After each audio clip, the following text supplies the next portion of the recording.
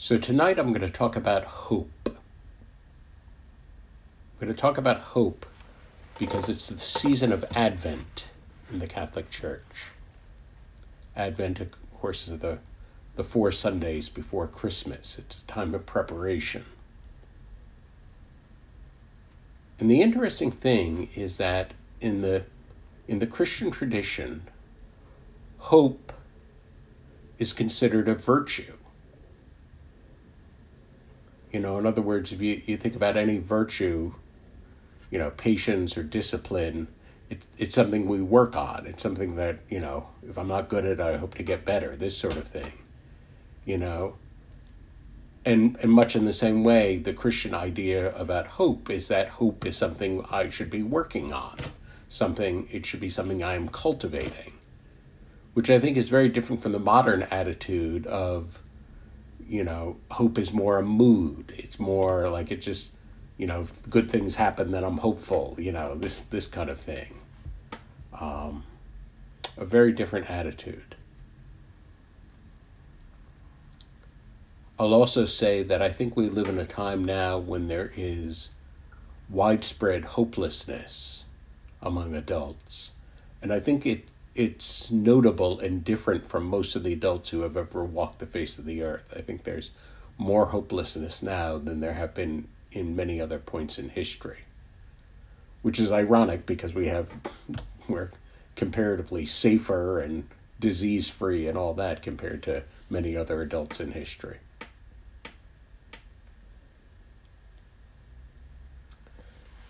So, of course, we live in a very head-centered verbal culture.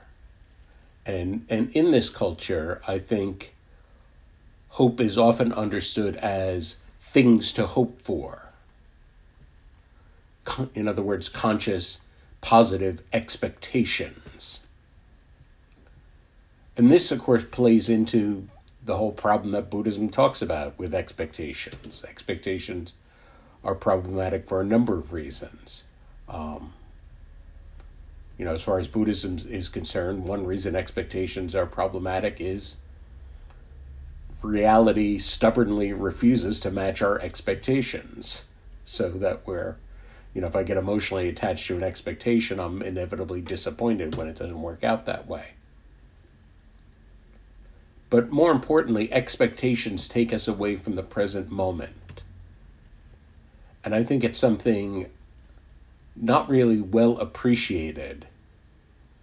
Our body is in the present moment. Our vitality is in the present moment. When I'm sending emotional energy to the future in the form of positive expectations, or if I'm worrying about the future, either way, then I'm sending emotional energy away from the present moment, away from my body. I'm, as it were, frittering away my energy and depleting myself.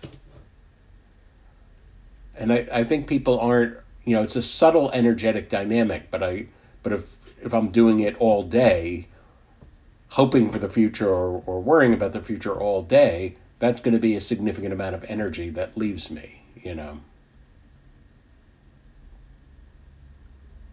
So really, from the point of view of Buddhism, and really Christianity also, hope without expectation is really the hope that we should be cultivating.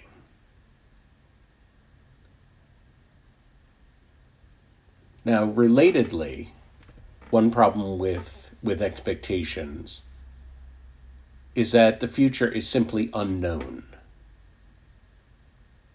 And there's predictable things that we kind of rely on, but if you look at, say, at the end of a day, look back on any day, even within your predictable schedule, there were a number of things that you never could have predicted. The future is unknown in so many ways. And Jung talked about this. Jung talked about the problem of facing the unknown. And he pointed out when we face the unknown, we fill it in with our unconscious. We fill it in with whatever narratives we have cooking inside of us. And I actually think it's an excellent an excellent path of spiritual growth to just notice, say the past 4 or 5 times when you had expectations and you had some good story going about how something was going to be, is there a pattern in those stories? Do you see a pattern in the way that you construct stories about the unknown? And if you do see a pattern, that's pure gold. That's telling you something about your unconscious,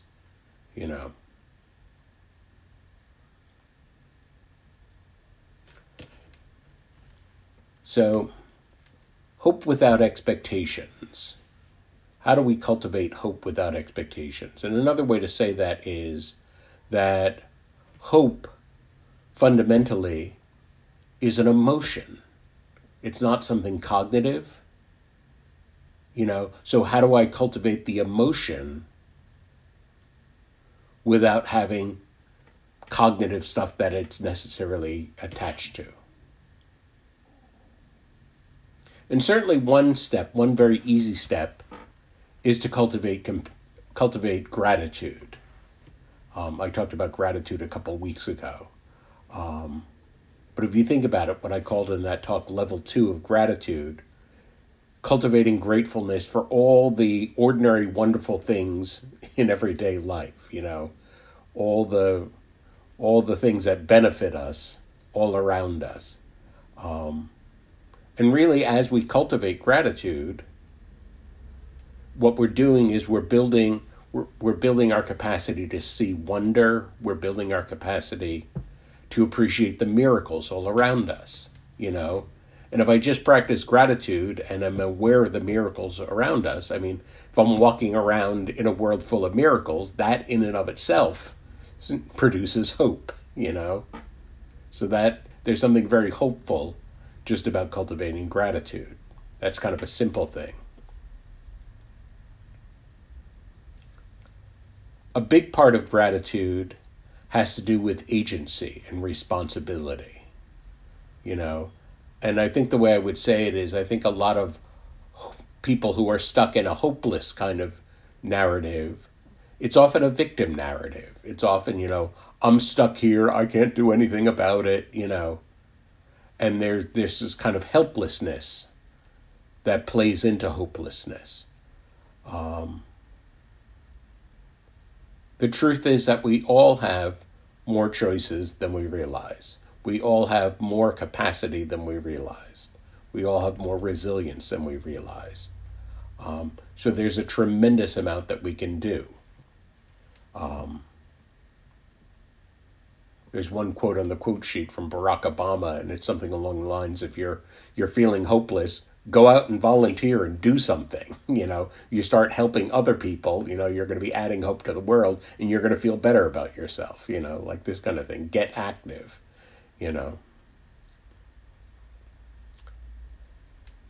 But a deeper part of that has to do with not only claiming one's power, but something called emotional sovereignty.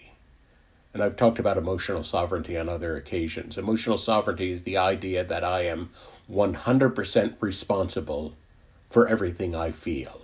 I am 100% responsible for my emotional states. And it's a very subtle thing about responsibility, and it's a hard thing to appreciate. I am not responsible for what anyone else says or does. I'm certainly not personally responsible for any larger social, political, global happenings, I'm not responsible for any of those things outside of me, but I am responsible for how I interpret them, for what I make them mean to me, and for how deeply they impact me. I'm responsible for all of that, And I think that distinction is sometimes lost on people, that, well, I'm not responsible for the other person, and then I'm a victim of the other person, this kind of thing. Part of sovereignty, of course, is cultivating good boundaries and having good boundaries. We're responsible for our boundaries, and we're responsible for improving our boundaries, this sort of thing.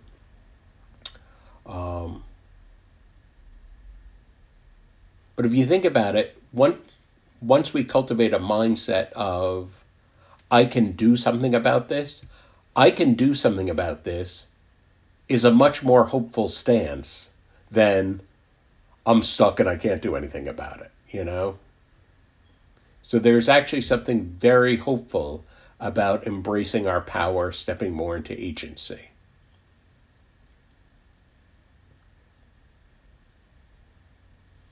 Now, related to this, related to emotional sovereignty and stepping into our power, is the issue of capacity. And I've talked about capacity on other occasions.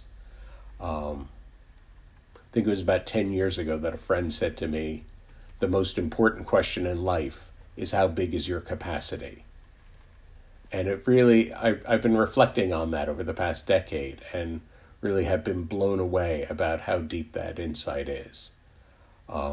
Just to review, our emotional capacity is how big an emotional experience can I hold?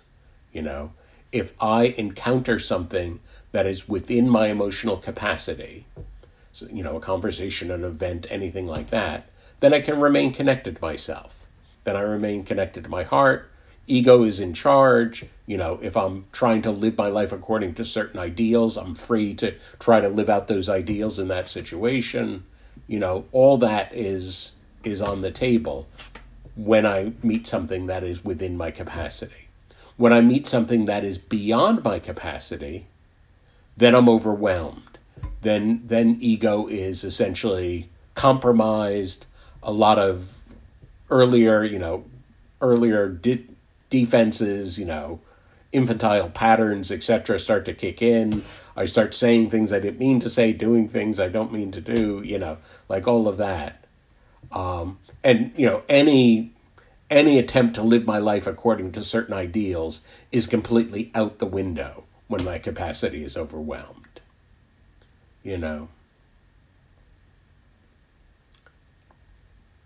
And so capacity is so important because the larger my capacity is, the more I can live my life the way I want to live it. The more I can live consciously or in touch with my heart. And of course, we grow our capacity by leaning into our edge every day, by confronting challenges, by confronting what is uncomfortable, ultimately by the process of confronting our own deepest pain, we enormously expand our capacity. And I think I'll say that, among other things, one thing I find in the modern age that's certainly related to the question of capacity is, I would call, a crisis around intimacy. And the way I would say it is, I think there are a lot of people in the world who have deep defenses around feeling their own deepest pain. Who haven't, you know, for whatever reason, haven't done the spiritual work. And they just, there's no way I want to go there. There's no way I want to feel that. But it's the nature of intimacy that it really, if I enter into intimacy with someone, I'm going to feel all of myself. I'm going to be confronted with all of myself, you know. And so I think I've heard countless stories of two people getting together. It sounds like love. They're really great. You know, everything's wonderful. And then one of them gets overwhelmed for some reason. And, you know, you're great, but I can't stay here anymore kind of thing.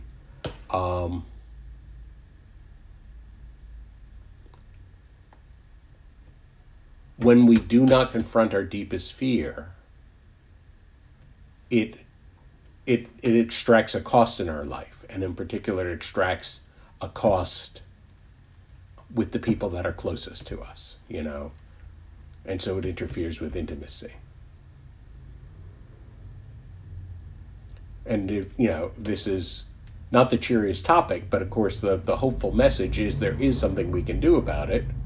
We can all be disciplined about doing the work to face our deepest fears.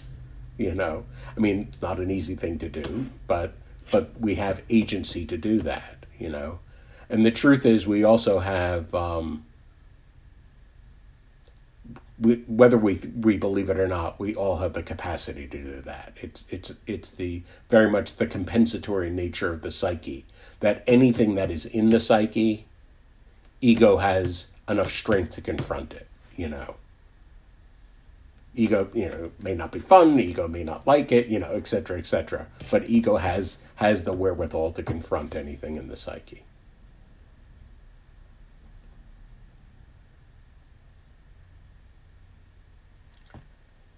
So at this point, I'm going to share a poem that is very much about... Oh,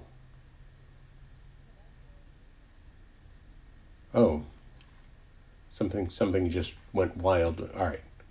Can people hear me now? Okay. All right. So I'm going to share a poem.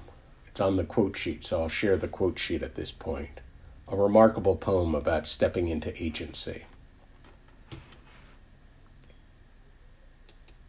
This is a poem I've shared before by Rumi. In the moment that you are drunk on yourself, you are the prey of a mosquito. In the moment you leap free of yourself, you go elephant hunting. In the moment you are drunk on yourself, you lock yourself away in cloud after cloud of grief. In the moment you leap free of yourself, the moon catches you and hugs you in its arms. In the moment you are drunk on yourself, the friend abandons you. The friend is God. In the moment you leap free of yourself, the wine of the friend in all its brilliance and dazzle is held out to you. In the moment you are drunk on yourself, you are withered like autumn leaves. In the moment that you leap free of yourself, winter appears to you in the dazzling robes of spring. All disquiet springs from the search for quiet. Look for disquiet, you will come suddenly on a field of quiet. All illness springs from scavenging for delicacies. Renounce delicacies, and poison itself will seem delicious to you. All disappointments spring from your hunting for satisfaction. If you could only stop, all joys would be rolled like pearls to your feet. So there's so much that's wonderful about that. It just, how can I say? And I love that first one. In the moment you're drunk on yourself, you're the prey of a mosquito. I think we've all had the experience of being in that place of self-pity, and the tiniest little thing is enough to completely frustrate us and overwhelm us. I have to deal with this thing, and it's the tiniest little thing. And then maybe the next day, when I'm not drunk on myself so much, I can do things 100 times more challenging than that, But it's just, sometimes in self-pity, the tiniest little thing is overwhelming. But there's so much I like about it, because it just is pointing out how much our hopefulness and how much our joy depends on our orientation, depends on our attitude. Am I drunk on myself, or am I leaping free of myself, And I think that's part of the magic of that Barack Obama thing that I said earlier. If I'm feeling hopeless, go out and volunteer. That's a great way to leap free of yourself, Immerse yourself in other people's problems. So, continue on the quote sheet. From Master Kong, Confucius, our greatest glory is not in never failing, but in rising every time we fall. A wonderful one from Hafez. Ever since happiness heard your name, it has been running through the streets trying to find you. What would it mean to let yourself be found by happiness? The author Dumas wrote, all human wisdom is summed up in 2 words, wait and hope. Thoreau said, if we will be quiet and ready enough, we shall find compensation in every disappointment. There's something very deep there, and can we, do we attach so much to our sadness about the disappointment? Do we miss the compensation, Emily Dickinson says, hope is the thing with feathers that perches on the soul and sings a tune without words and never stops at all. She also said, I dwell in possibility. I think another way to say that is, I dwell in wonder. Edison said quite practically, Many of life's failures are people who did not realize how close they were to success when they gave up. Mahatma Gandhi says, "You must not lose faith in humanity. Humanity is an ocean. If a few drops of the ocean are dirty, the ocean does not become dirty." Of course, if there are megatons of plastic in the ocean, that's another story, but still we can be hopeful. G.K. Chesterton said, "Hope means hoping when things are hopeless, or it is no virtue at all. As long as matters are really hopeful, hope is mere flattery or platitude. It is only when everything is hopeless that hope begins to be a strength." Churchill said, "The pessimist sees difficulty in every opportunity. The optimist sees opportunity in every difficulty." And he also said, if you're going through hell, keep going. Dale Carnegie said, "Most of the important things in the world have been accomplished by people who have kept on trying when there seemed to be no hope at all." Tolkien said quite simply, "There's some good in this world, and it's worth fighting for." Antoine Saint-Exupéry, who wrote The Little Prince, said, "If you want to build a ship, don't herd people together and collect wood, and don't assign them tasks and work, but rather teach them to long for the endless immensity of the sea." Nelson Mandela said, "I am fundamentally an optimist. Whether that comes from nature or nurture, I cannot say. Part of being optimistic is keeping one's head pointed to the sun, one's feet moving." Pretty powerful words from a man who spent 27 years in jail. He also said, "May your choices reflect your hopes, not your fears." Maya Angelou said, "You will face many defeats in your life, but never let yourself be defeated." Anne Frank said, "I don't think of all the misery, but all the beauty that still remains." Of course, an astonishing line given her position. MLK said, "We must accept finite disappointment, but never lose infinite hope." George Weinberg says, "Hope never abandons you, you abandon it." The Dalai Lama says, "I find hope in the darkest of days and focus in the brightest. I do not judge the universe." Jack Kornfield says, "Whatever your difficulties, a devastated heart, financial loss, feeling assaulted by conflicts around you, or a seemingly hopeless illness, you can always remember that you are free in every moment to set the compass of your heart to your highest intention. In fact, the two things you are always free to do, despite your circumstances, are to be present and to be willing to love." Something astonishingly hopeful about that. Oprah says, "What you get in life is what you have the courage to ask for."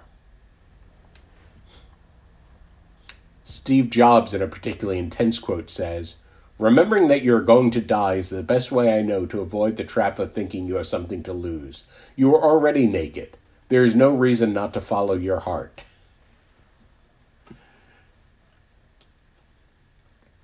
Barbara Kingsolver says, "Hope is a renewable option. If you run out of it at the end of the day, you get to start over in the morning." Now, the Barack Obama quote I referred to, but I'll read it. "The best way not to feel hopeless is to get up and do something. Don't wait for good things to happen to you. Go out and make some good things happen. You will fill the world with hope, and you will fill yourself with hope." Rebecca Solnit says quite simply, "Hope is an embrace of the unknown." David Orr says, "Hope is a verb with its shirt sleeve rolled up." And Shigentori Kamioka says, "Find the seed at the bottom of your heart and bring forth a flower."